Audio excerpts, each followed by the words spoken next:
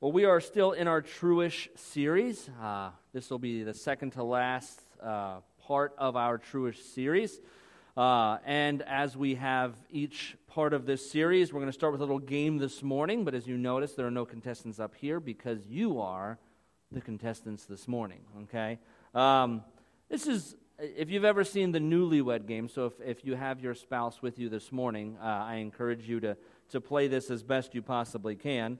But the way it usually goes is you ask a question, first one, either the husband or the wife leaves the room, and then you ask the questions, and they answer them, and then the spouse comes back in, and vice versa. So this morning, I want you to, if you have a spouse here, I'm going to ask you a question, and you're both going to come up with your answer, give you a couple seconds to think about it, and then you're going to say your answers at the same time. And if you have the right answer, then you raise your hand, and we'll see who gets the right answers on these. Which of our spouses are right in tune with one another, okay? If any of them are. And I'm actually just going to do it with Jackie. She doesn't have to, because I don't want to embarrass her. I'll yell out my answers, and she'll tell me if I'm right or not. Which I'm right. So, so, what would be the ideal date for your spouse? If they could pick, what would they choose to do? Okay, give you a second to think about that. Okay, and go ahead and tell your spouse and see if you're right. I'm going to guess takeout and movie at home. Am I right?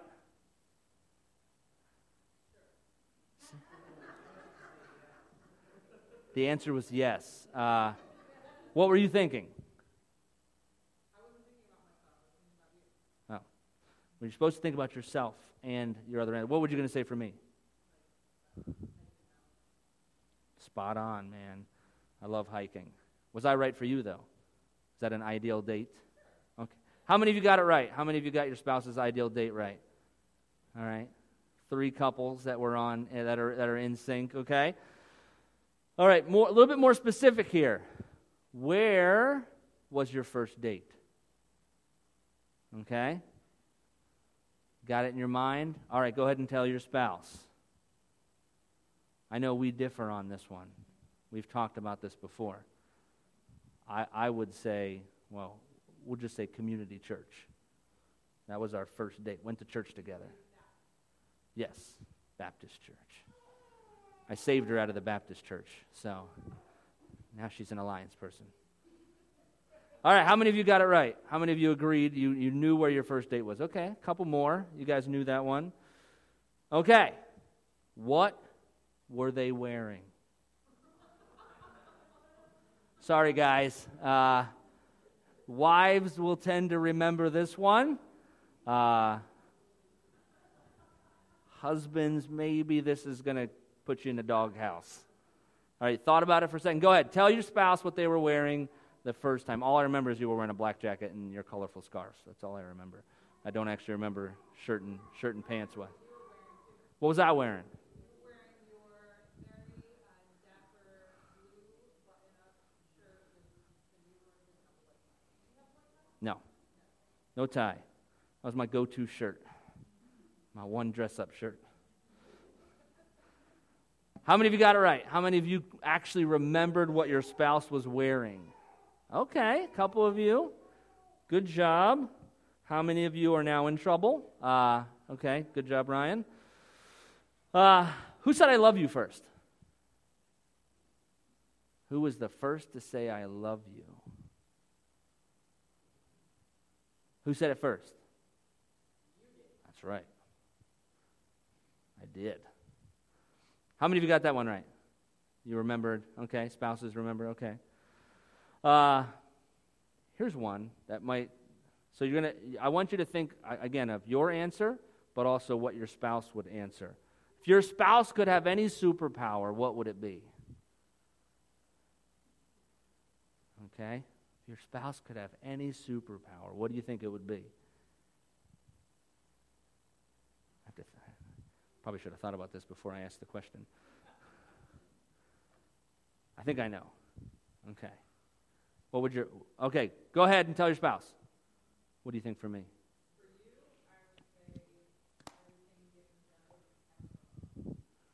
I already have that superpower.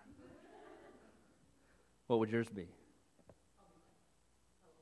That's exactly what I thought. Got that one right. How many of you got it right? You guessed your spouse's preferred superpower. Oh, right. 3 people. Good job. You guys know what your superpowers would be. What is your spouse's all-time favorite TV show? All-time favorite. Well, you know what? Yeah, no, we're going to stick to TV show. I don't want to get into movies. Just TV show. Their all-time favorite. All right? Go ahead and share your answers with your spouse. What would you say for me? That's right. What would I? And I'm going to guess The Office for you as well. Ish. I know. You don't have any favorites. All right. Just a few more here. How many of you got that one right? You knew what your spouse's favorite TV show was. Okay. What was the first movie you saw together? First movie you saw together. Whether that was in a theater or on TV, first movie you saw together. Go ahead and share your answers. How about you? I have no idea either. Absolutely no idea. I know we went to a movie, and I don't remember. What's the first movie we went to see in the theater? I forget what it was. How many of you know what the first movie you ever watched together was? Oh, wow, we actually have a few people actually know. Man, they're better than us. Okay, this one, sorry if this gets you in trouble. What song did you dance to at your wedding? If you don't know this one, it's not my fault, sorry. You're going to be in trouble. Guys. I feel like it's irrelevant to the girls. They'll probably all remember. Guys, you may be in the doghouse at this point. I do know mine, so I'm safe. Do you remember? I know you remember, because they played the wrong version of it at our wedding. Love by Nat King Cole. How many of you remembered? You got it right. You knew the song. How many of you need to sign up for marriage counseling? Okay. All right, last one. We'll end on a fun note. What is their favorite ice cream flavor? Their favorite ice cream flavor. If you were out, you decided you had the hankering for ice cream and you wanted to surprise your spouse, what would you go with? Go ahead and share your answers. Man, for you, I'm trying to think. Depends on what the weather is and what color shirt you're wearing. I don't know. I know you like that orange cream, and you have a bunch of favorites. The Oreo, you can't go wrong with Oreo. How many of you got that one right? You know your spouse is like, okay. You guys, what's mine? That's right. Over the top, Graham Central Station. I love me some cinnamon. All right, that's just a fun little game that might have got you in trouble. You might not have thought that was fun. This wasn't exactly a test of the health of the relationships in our church. I don't think so. Not a very accurate test of the health of our relationships. But the point of this game is to point out that one would assume the longer a couple is together, the better they know each other, right?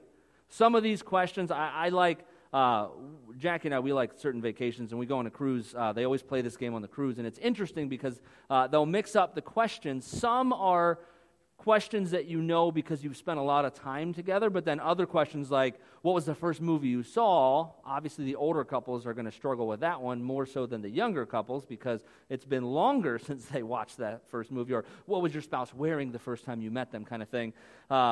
Those are questions that are easier to answer if you either have a good memory or if you haven't been together long, whereas some of them test how well do you know your spouse, like favorite TV show maybe, or favorite ice cream, or my favorite one here is what would your spouse's superpower be? Because that takes some understanding of who your spouse is, what they like to do, and what they would want to do if they could have a superpower.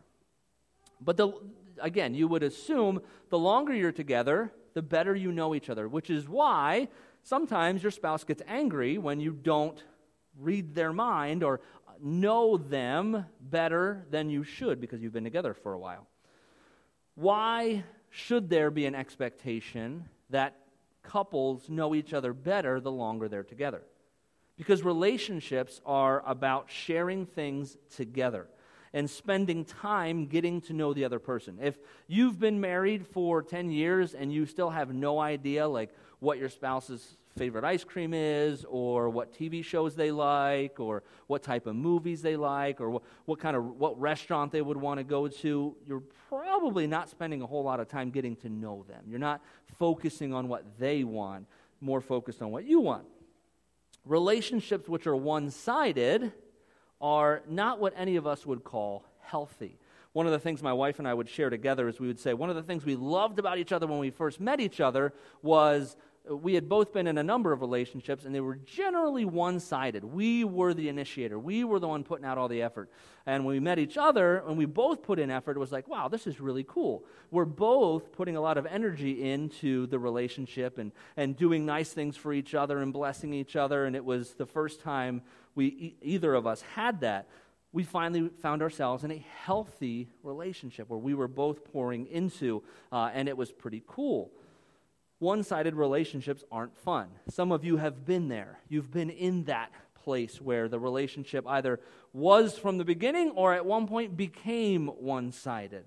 And that's not what any of us would call healthy, which is why I find the truish statement that we're going to cover today so interesting. If you don't know what the series is all about, we've been covering true to partly true statements that the enemy uses to create lies and deception in our lives. And so we've covered a number of them, but the one I want to cover today is, and you've probably heard it a bunch of times, it's not about religion, it's about relationship. I've heard it many times. Now, I would argue this is a true statement. So before you call me a heretic, this is a true statement. But I have seen Satan use it as a true-ish statement very often. Very often he uses this concept that I would argue, yeah, the concept is true. The reality, it's based in reality, but that's where so many of the lies the enemy wants us to believe are. They're based out of truth, even if they're 99% true. Sometimes he will take actual truth and use it to deceive us. If you think the enemy doesn't use Scripture even to confuse us, to get us away from God, he's really good like that. He's the father of lies, and he will use even true statements to do that. By creating lies about what is religion and what is relationship, the enemy can get us confused with a statement like this, trying to convince people that the things of religion are rules and order, discipline, tithing, serving, sacrifice. I've heard all of these things referred to as that's religion. That's on the religion side. It's all about relationship. The enemy gets us to believe that the things of relationship or a consumer mentality toward church. Like when we show up here, we should be served. The church should do something for us. A pick and choose mentality toward Scripture. Well, I'm just going to decide that I believe this, that's cultural, that doesn't apply anymore. Self-serving Christianity. Sinful lifestyles. Sporadic church involvement. How does the enemy do this? How does he get us to believe this is religion and this is relationship? By creating the idea in our minds that the church, what the church does, what pastors do, is they try to guilt people into the disciplines of the faith through religion. That's what it's all about. They try to push the rules and the regulations and you should do this and you should do that and you shouldn't do that. And if you partake in the disciplines of the faith, then, you must be guilty of religion. You're a fanatic, or you're all about religion, but I'm about relationship. That's what the enemy tries to convince us and get us to believe. And that if you would just focus on a relationship and not religion, people that focus on the relationship, the enemy tells us, means you don't have to attend church. You don't have to go to church. That's not important. You shouldn't have to serve in any way. You certainly shouldn't give any of your money to the church because that's all about religion. And I've heard multiple people tell me, and you've probably heard this, I don't agree with organized religion, or I don't believe in organized religion. But when I ask those same people, how their unorganized religious walk with Jesus is, it's never a very strong thing. Because here's the thing. Read the New Testament sometime and focus on the community language. The gospel is all about community. It's why Jesus didn't do what he did by himself. Because let's be honest, Jesus could have done all of his ministry by himself. He could have raised up leaders who never followed him, and he could have won the world just like he did. He chose to invite 12 specific men and then hundreds of others. If you think Jesus only had 12 disciples, you haven't read, you've believed the commercial version of Christianity too much. Jesus had hundreds of followers. That's one of the things, again, I like about the Chosen, is they show that Jesus had far more than just the 12 disciples that followed him. He had all these people follow him. It was all about community. Jesus was teaching us, you can't do this outside of community. And yet, what does the enemy do? It convinces us, organized religion, that's all messed up. All that old church stuff and religious, all that, that's oppressive. That's just going to mess you up. You should just go out on your own and do it by yourself. Why? Because then the enemy can really take you out because you're not in community. Satan wants us to believe that the most important fact is that you just focus on you because it's all about relationship. What Satan is actually getting us to do is focus on ourselves. Focus on you. That's what's important. That's what he wants us to do, not Jesus. Because when we have our eyes set on Jesus, everything changes. How do I know this is a tactic of the enemy? Well, if we focused on an actual relationship with Jesus, we would want to do many of the things that Satan tries to tell us are all about religion. We wouldn't feel the have to, should do this, and you'll very rarely ever hear me say, this is what you should do, because I don't believe that. I don't believe in a guilt-based religion. I believe you should. I get confused when people don't want to, when they don't want to serve Jesus, when they don't want to live a righteous lifestyle, when they don't want to live holy, because it tells me, I don't know if you're actually connected to him. Because, see, I love my wife, and I don't feel like I have to do certain things for her. I get to. I love to do little things and see her surprised or, leave a note on her pillow and she walks in and she sees it because she likes notes. And I don't feel like, oh, gosh, I got to write another note and stick it on her pillow. I get to. I want to. And that should be our relationship with Jesus, is we want to bless him. We want to worship him. I don't know about you, but I love, thank you, Missy. The worship this morning was fantastic. And I love that. I don't feel like, oh, gosh, I got to raise my hand because I'm supposed to raise my hand here. I don't feel that. I feel like, God, I want to engage you in worship. We should want to do these things that the enemy tries to convince us are religion. I want to look at a portion of Scripture this morning. It's the first letter that Paul wrote to the Corinthian church, or the church in Corinth, at least the first one we have a record of. So if you want to follow along in your own Bible, we'll be in 1 Corinthians chapter 6. The Scripture will also be on the screen, and I'll be reading out of the New Living Translation, so if you want to follow along in your own translation, you can do that. 1 Corinthians chapter 6, and we're going to start in verse 9. Don't you realize that those who do wrong will not inherit the kingdom of God? Don't fool yourselves. Those who indulge in sexual sin or who worship idols or commit adultery or are male prostitutes or practice homosexuality or are thieves or greedy people or drunkards or are abusive or cheat people, none of these will inherit the kingdom of God. Starting out on a light note this morning. See, this debunks, we talked about this last 2 weeks ago. This debunks one of the truish statements that we covered already, that the enemy tries to use and get us to ignore all the rules and live however we want.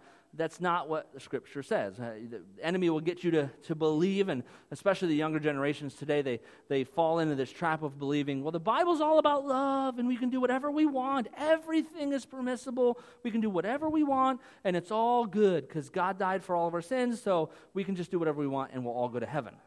Well, that's not true. That's a lie. Right here, very clearly in Scripture, Paul goes through some of the lifestyles that are congruent with people who are not pointed toward the kingdom of God. What's interesting to note here is what Paul is saying is,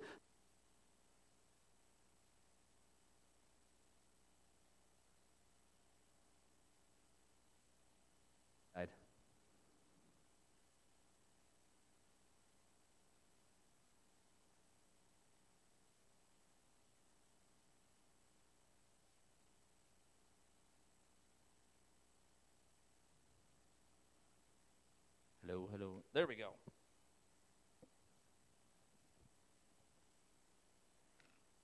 All right. So the enemy wants us to believe that we can do whatever we want, but these aren't the things that keep us out of heaven. We need to understand it's not like, oh, well, you committed adultery or you did one of these things, you stole one time and so you can't go to heaven. What Paul is saying is these are lifestyles that you can only live if you don't have a relationship with Jesus. Because those of you who have been involved in sinful lifestyles, you come to know Jesus, you enter a relationship with him, and all of a sudden those things don't bring you joy anymore. They're not enjoyable. You don't want to do them. As a matter of fact, you start to loathe them. They start to become detestable to you. You hate those things. You're around people who are engaged in these activities, and all of a sudden it starts to bother you. Why? Because you're in a relationship with Jesus now. Now you no longer want to do these things. So just being clear here, what Paul isn't saying is, well, if you say that you know Jesus and then you are guilty of one of these things, that's it, sorry, your ticket to heaven's gone. That's not what he's saying. What he's saying is you can't live this way and be in relationship with Jesus. It's not possible. So that's what the truth of that is. Yet the enemy will try to confuse us by telling us, well, hey, don't let religion tell you how to live. Heard that? These rules are just constructs of old church religion. That's what this is. Some of these sins are cultural, and they don't apply in 2021. I mean, come on, it's 2021 at this point. Those sins don't apply anymore.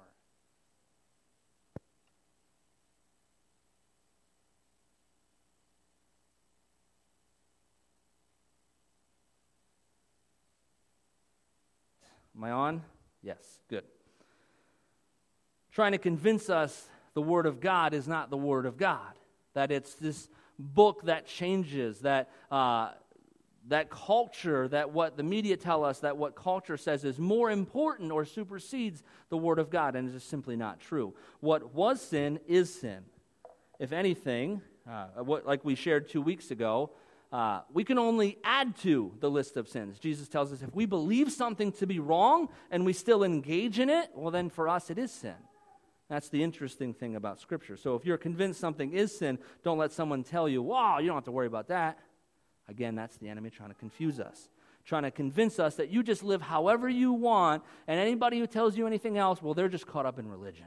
That's what they're caught up in. You just worry about relationship, when the whole time he's trying to point us not toward Jesus, but toward ourselves. Do your in-depth study here. Don't just take my word for it. Certainly, study these scriptures, study them for yourselves, but I just want to be clear on where I stand and where we stand. Nothing about this passage is outdated, about religion, or cultural. This is the Word of God. And it existed then as truth, and it exists today as truth, and it will always exist as truth. Some of us here can relate to the next verse there in 1 Corinthians, verse 11. Some of you were once like that, but you were cleansed. You were made holy. You were made right with God by calling on the name of the Lord Jesus Christ and by the Spirit of our God. This is where the truth of the statement is today that we're talking about. It is about relationship with Jesus. It's not about a religious construct. It's not about the do's and don'ts of what people would tell us. It is about a relationship with Jesus. And if you don't know the joy of what this verse is talking about calling on the name of the Lord Jesus Christ and the Spirit of God filling you and changing everything, you're missing out. If you're still stuck in I have to, I'm feeling forced to do these things for Jesus, you might not have experienced this. You know, if I'm in a marriage, if I didn't feel the desire to bless Jackie, if I didn't feel the desire to do nice things for her and see her smile and bring joy to her heart, then I think it'd be a fair assumption someone can say, did you ever actually love her? When you said I love you, was it real? The chances are pretty good no. If I don't find joy in seeing her be joyful and happy and loved, then there's not love in my heart toward her. And the same, I believe, is true of Jesus. Some of us have prayed a prayer, or we've kneeled at an altar, or we've claimed a certain relationship with Jesus, but then we've lived this I have to Christianity. We've lived this, got to. It's been a couple of weeks. Pastor called me, so I better show up to church. I don't want him to call me again, or I don't want to feel guilty for not being there, so I better pop in, make an appearance real quick. But we get to worship together. We get to engage in community. We get to follow him and live righteous lifestyles. We were made right by calling on the name Lord of the Lord Jesus Christ and by the Spirit of our God. That's what made us right. And the enemy will try to tell you, well, okay, then you're good. You don't have to do anything else with church. You can just do your own thing. You've got your ticket to heaven. That's what it's all about. It's not about religion. Don't feel like you have to do any of that stuff. But the truth is, what we don't have to do, or what we shouldn't do, is just go off and do whatever we want. To say, well, I've got my ticket to heaven, now I can focus back on me. I gave Jesus that day, I prayed that prayer, I checked that box, now I can go back to me. Verses 12 and 13. You say, I'm allowed to do anything, but not everything is good for you. And even though I am allowed to do anything, I must not become a slave to anything. You say, food was made for the stomach, and the stomach for food. This is true, though someday God will do away with both of them. But you can't say that our bodies are made for sexual morality. They were made for the Lord, and the Lord cares about our bodies.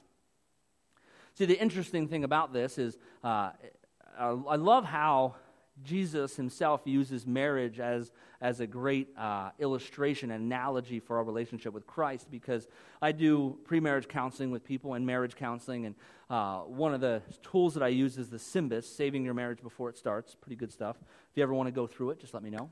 It's great marriage enrichment stuff as well. But what it does is one part of it is it zeroes in on your view of marriage. And there's, I think, like 6 or 7 different views of marriage.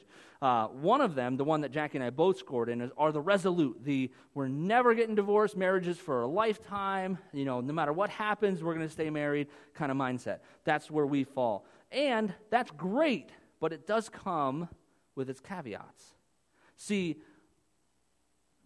some of us probably know a couple who's a bit older, and if you ask them, they would say, divorce is not an option. We would never get divorced. And they can't stand each other. They don't want to be in the same room as each other. They don't like talking to each other. They don't go on dates anymore. They do nothing for each other. But in their mind, divorce isn't an option. Now, I'm not saying that they should divorce. But in their minds, that they're that resolute mindset. They said, well, nothing can break this apart, so there's no reason to maintain it. This is never going to break. So I'm not going to do any work to maintain it. And that's the wrong mindset. And some of us have that mindset with Jesus. Well, I'm written in the book of life. I'm going to heaven. There's nothing that anybody can do about that. So now I'm just going to kick back and I'm not going to do anything. I'm not going to maintain this relationship because I have it already. I've got my ticket. I'm good. And this is saying just because you're allowed to do whatever you want doesn't mean it's good for you. Doesn't mean that you're going to find joy in that. It says we can't become a slave to anything. And you say, well, I'm not a slave to anything. I just do whatever I want. It means you're a slave to your own desires. You're a slave to what you want. A slave to the freedom lie. And like this verse says, I'm as sad as you are to read that God is going to do away with our stomachs and food. Just a moment of silence for that, to mourn. There will no longer be prime rib one day. But I've heard this lie so often, especially with the younger generations, that this idea that we can do whatever we want, it doesn't matter, because I'm allowed to do anything. The Bible frees me up. There's no such thing as sin. And they become slaves to their own desires and their own sinful lifestyles. And if we were really in a relationship with Jesus, we wouldn't use our freedom to sin. Again, I'm not going to spend too much time on it because we covered that 2 weeks ago. I want to jump down to verse 17. But the person who is joined to the Lord is one spirit with him. Okay, so if we have a relationship with Jesus, we are one spirit with him. What does the Bible say about marriage? What happens when you get married? You become one. You become one person. Some of you have decided to do that with one Facebook profile, but it actually goes deeper than that. Shockingly, I know. What does it look like to be one spirit with God? Well, let's look at the next verse. Verse 18. Run from sexual sin. No other sin so clearly affects the body as this one does, for sexual morality is a sin against your own body. If we have a relationship with Jesus, we run from sin. We don't flirt with it. We don't make excuses. We don't try to figure out how we can justify it. We run from sin because the Bible tells us we begin to abhor it. And that word means it makes us ill. It makes us physically sick. It's disgusting is the idea of this word abhor. We begin to abhor sin. We don't want to be a part of it. It makes us sick to think about sin because now we have a relationship with Jesus.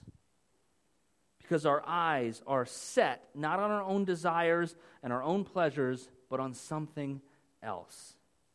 Colossians chapter 3, verses 1 to 3 says, "Since you have been raised to new life with Christ, set your sights on the realities of heaven, where Christ sits in the place of honor at God's right hand. Think about the things of heaven, not the things of earth. For you died to this life, and your real life is hidden with Christ in God." And so I love this. God revealed this portion of Scripture to me a number of years ago. I never really understood verse 3. But there's this idea that the longer we spend with Jesus, the more we begin to know ourselves, who we really are. Our life, your real life is hidden with Christ in God. How many of you feel the longer you've been married, you've actually become more of yourself? Your spouse has given you the freedom to be you, to express who you are. Your personality has come out better.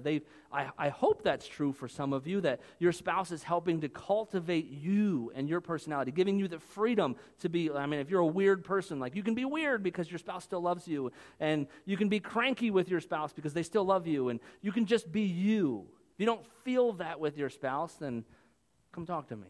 You should have that. You should have that freedom to say, yeah, I can be me. They can handle me. That's what I love about my spouse. I love that I can have a bad day with Jackie and she still loves me and puts up with me. And I'm hoping that the more we've only been married almost 8 years now, that she feels like she can be more of herself, that she can be freer to be who she is and who God's created her, because I'm trying to create a safe place for her to be who she is, help her discover more of who she is. That's a cool part about relationships. And our relationship with Jesus is very similar in that we become more us as we spend more time with him. Because we have been made new, the Bible tells us. We are a new creation. So there are things about you don't know yet. For me, it became very clear. I came to know Jesus, and all of a sudden, I like to speak in public. Before that, you should have seen me, 7th grade, giving a presentation. It was ugly. It was pathetic. And all of a sudden, this new person came out. I came to know Jesus, and this new person was there. And I'm still learning more about who I am in Jesus. Verses 19 and 20 of 1 Corinthians. Don't you realize that your body is the temple of the Holy Spirit, who lives in you and was given to you by God? You do not belong to yourself, for God bought you with a high price, so you must honor God with your body. See, in a relationship, you no longer belong to yourself. Again, the Bible, very clear, marriage, you no longer belong to yourself. Your body belongs to your spouse, who you are. Now you become one. There is no more this separate individuals who are just doing things for each other. When I do marriage counseling, I help them understand there is no such thing as a wife problem or a husband problem. You have you problems. Because it's not just that one person does something, it's how the other person responds to that thing. It's us problems now. In our relationship with Jesus, we've become one, and we're no longer ourselves. We no longer have authority. We no longer belong to just ourselves. And man, the enemy will try to convince you that you do. If you want to see how pervasive this lie is, think about the problems that so many marriages struggle with. Some of you have been in a failed marriage, and you can attest to this. When a husband or wife starts getting focused on themselves and not their spouse, when they stop considering the needs, the desires, the wants of their spouse, and they become focused on themselves, how healthy do you think that relationship becomes? It begins to fall apart. When they focus on what makes themselves happy, they lose the idea that they now belong to another person. If you want to see an older couple who are still in love, and they still love to be around each other, and they love to do things together, I can pretty much guarantee you the testament will be they continued to pursue their spouse through the years. They continued to find out what makes their spouse smile, what makes them happy, because if you haven't realized this yet, people change, and so as life changes, things change, and what your spouse finds to be fun or interesting, and so you constantly got to be a student of your spouse, and you seek to do things that bless them. And when that relationship stops, when they stop doing that, when they become more focused on themselves and what they want and what makes them comfortable and what makes them happy, the relationship suffers. Just like when we focus on what makes us happy, what brings us joy, what's convenient for us, when we lose the idea that we now belong to another person and his name is Jesus, when we fail to acknowledge that we have been bought with a price, the relationship suffers between us and God. So yes, it is all about relationship, not religion. But a healthy relationship is all about sacrifice, discipline, serving. Again, all you got to do is think about a marriage. What makes a marriage healthy? Selfishness, doing whatever you want, only showing up whenever it's convenient for you? That's not really a healthy relationship. Focusing not on what is best for ourselves, but for the health of a relationship. If we've bought into the lie about relationship and religion, if we think that church community is unimportant, if we're comfortable with a consumer mentality toward the church instead of a contributor mentality, if we think the church should serve us, not us serve the church, if we consider the couple dollars we throw God's way instead of the tithe we are commanded to give, if we think it's all about us, because it's all about relationship, not religion, we need to be reminded. Psalm 51 very clearly says, "You do not desire a sacrifice, or I would offer one. You don't want a burnt offering. The sacrifice you desire is a broken spirit. You will not reject a broken and repentant heart, O God." This is what the enemy wants to keep us away from. He wants to keep us focused on the actions, focused on the details, focused on the boxes to check. Keep us away from seeing that it's about a broken and repentant heart. When we have that, when as we stand before Jesus and when we open our Bible or when we enter worship and our heart is broken and repentant, and we feel that relationship again. I mean, do you remember, spouses, when you were dating and maybe it had been a couple days since you had seen your spouse, or at that point, boyfriend or girlfriend, and you saw them again for the first time, the way that felt? Man, that should be how we feel when we enter God's presence, when we spend time with Him. There should be this joy, this excitement. And it doesn't have to be, like, there's not one specific way. You've heard me talk about before. I'll never be the person, I love the movie, The War Room, but I promise you I will never have a prayer closet. Because I walk into a closet and praying is not happening. I'm going to fall asleep. I'm going to get distracted. That is not where I meet with God. But like Jackie said, my ideal date, you put me in the middle of the woods on a trail, and I have the best conversations with God. I meet with Him there. So I'm not telling you how to meet with Him. But that should, and I'm not telling you should meet with Him. My argument is you should want to. There should be a desire there. And if it's not there, then you need to deal with that problem. Just like if you were to wake up one morning and say, I don't love my spouse. Okay, don't just ignore that. Work on that. Cultivate it. Begin to fall in love again. And some of us, we've gotten there with Jesus. We've spent so long focusing on ourselves that we've lost the love we had for Jesus. And if we had more of this, more broken and repentant hearts, and less self-serving Christianity that puts self on the throne instead of Jesus, we'd spend less time convincing people our lackadaisical Christianity was about relationship, and we'd spend more time seeing the awesome power of God unleashed in our communities. That's what they need. They don't need better sermons. They don't need better graphics. They don't need better church people. They need to see the awesome power of a living God. That's what the world needs. And we're not going to get there by focusing on relationship and a lazy Christianity. See, when we're desperately in love with Jesus and we follow him and we pursue him, not out of a felt need to or being pushed into it, but just because we want to, the power of God will be displayed in our life. We won't have to convince anybody it's about relationship. They'll see it very clearly. They'll know that person's in love with Jesus. Sometimes they'll think there's something wrong with you because you're so in love with Jesus. And guess what? That's okay. And this relationship, if you're wondering, how do I get there? What does this look like? It only comes from abiding. John 15, 4-8. Says, remain in me. This is Jesus talking. Remain in me, and I will remain in you. For a branch cannot produce fruit if it is severed from the vine, and you cannot be fruitful unless you remain in me. Yes, I am the vine. You are the branches. Those who remain in me and I in them will produce much fruit. For apart from me, you can do nothing. Anyone who does not remain in me is thrown away like a useless branch and withers. Such branches are gathered into a pile to be burned. But if you remain in me and my words remain in you, you may ask for anything you want and it will be granted. When you produce much fruit, you are my true disciples. This brings great joy to my Father. This is what a relationship with Jesus looks like. There's no numbers on how often you got to attend church. There's no numbers on money that goes into a plate. There's none of that. It's all unimportant.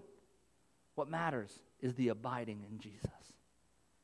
And our life should be an overflow from that. No one should have to tell you what you should do because you'll feel compelled to do the things that Jesus has for you. Just like no one has to tell me what I should do for my wife. Now, it's good for me to do some research and figure out things that will bless her, and, I enjoy those kind of things. I have fun doing that. Not because I have to, but because I feel compelled out of the love I have for her. None of what we talked about today, hopefully none of what we ever talk about, is meant to shame anyone. If the enemy is trying to convince you, like, what they're saying is shame on you, you're a terrible person, you're a horrible Christian. Oh, he was talking just to you in your situation. No shame. But the reality is, some of us have been duped by the enemy into thinking that we get to define how we interact with Jesus on our terms. Again, not a test I would recommend. But if you want to go home and say, okay, husband, okay, wife, this is what our marriage is going to look like from here on out. Let me tell you how well that'll go. Probably not very well. Why? Because it's just silly. Why would one person dictate everything about how the relationship is? Especially one flawed person. Now we enter a relationship with Jesus and we say, okay, Jesus, this is what a relationship's going to look like. You're going to meet me on my terms. I'm going to come to you when I need things, and this is how I'm going to serve you. This is when it's going to be convenient for me. This is what it'll look like. We've leaned on the lie that Satan created for us by convincing us that we are focusing on relationship over religion. But what we are focusing on is self over Jesus. The only relationship we were focused on was the one between ourself and our agenda. We had a plan for our life, we had dreams, and maybe Jesus fits into that, but only when we say so. The reality is, we were bought with a price. We don't belong to ourselves. And when we learn how to truly abide in Christ, everything changes. If you've never learned what it means to abide in Him, if you don't know what it feels like to be able to sit in His presence and feel so overwhelmed and so blessed, and by sit in His presence, for me it means walk in the middle of the woods. But if you don't know what it's like to be in His presence and feel the overwhelming, overpowering love of God, you need to learn how to abide. Talk to me, we'll help, we'll figure it out. It's no longer a have to, but a get to. This week, abide in Jesus. Whatever that looks like, however you abide, my encouragement is abide in Jesus. Really invest into that relationship. And while you're at it, do something that blesses your spouse. Bring joy to their face and be reminded that's Jesus' response when we abide. He feels so blessed when we spend time in His presence, when we show our love for Him. That smile your spouse has when you do something nice, when you bless them. Jesus smiles like that over us. See how your perspective changes on this true-ish statement. It's all about relationship, not religion. Well, if you have people who don't know Jesus in your life, and maybe you've been talking to them about attending church, I've told you this whole series was kind of designed for that. If you want to invite somebody who doesn't know Him, this last one of this series is very specifically pointed toward those who don't know Jesus, because we're going to cover next week, we're going to cover the true-ish statement. It doesn't matter what you believe as long as you're sincere. So if you have someone that doesn't know Jesus, have them watch or have them show up. Kind of call that favor in for the actual attendance. And we're going to cover this idea that if you've never heard somebody say this, you probably don't know many non-Christians, because I've heard it a lot. It doesn't matter what I believe as long as I'm sincere about it. As long as I give it my all and I'm faithful to what I believe, that's what's important. And we'll cover that next week. Let's pray. God, I thank you that you have been so good to us. Lord, I thank you that I have a relationship with you. I thank you that the blessing that has been the relationship that you and I have had. God, I thank you for those moments where we've spent together, that time stood still and everything just fell by the wayside and it was just us and the power of that. Lord, I thank you. That is what compels me to follow you. That love you have for me. It's so overwhelming. Lord, I thank you for the blessing of not feeling a have-to Christianity. Lord, I don't know how I would do it if I felt like I had to operate out of a compulsion or obligatory response to you. Thank you that I pursue you from a desire to make you smile, to show you the love, to be the gratitude. God, I pray that over each and every one of us in this room this morning. God, that each of us would experience that joy of a relationship with you, that passion of a relationship with the one true God. Lord, I pray blessings over each of us this week, that we would abide. And Lord, if somebody here is struggling and they don't know how to abide, or they feel like, man, I really loved Jesus at one point and I just don't have it anymore. Lord, I pray against pride. I pray against any of the shame or anything else that would come over people. The enemy would try to keep them away from having a conversation with someone about that. Lord, we have some excellent elders and deaconesses here. I pray our people would reach out and ask for help. They would seek your face again. And they would feel your presence, because I believe truly it changes everything. God, I pray we would defeat the lies of the enemy in our lives this week, whatever lie he might bring, with the truth of the Word of God and the truth of who you are. Lord, I pray blessings over our people this week. In Jesus' name we pray. Amen. Amen. Have a great week. Be blessed. Abide.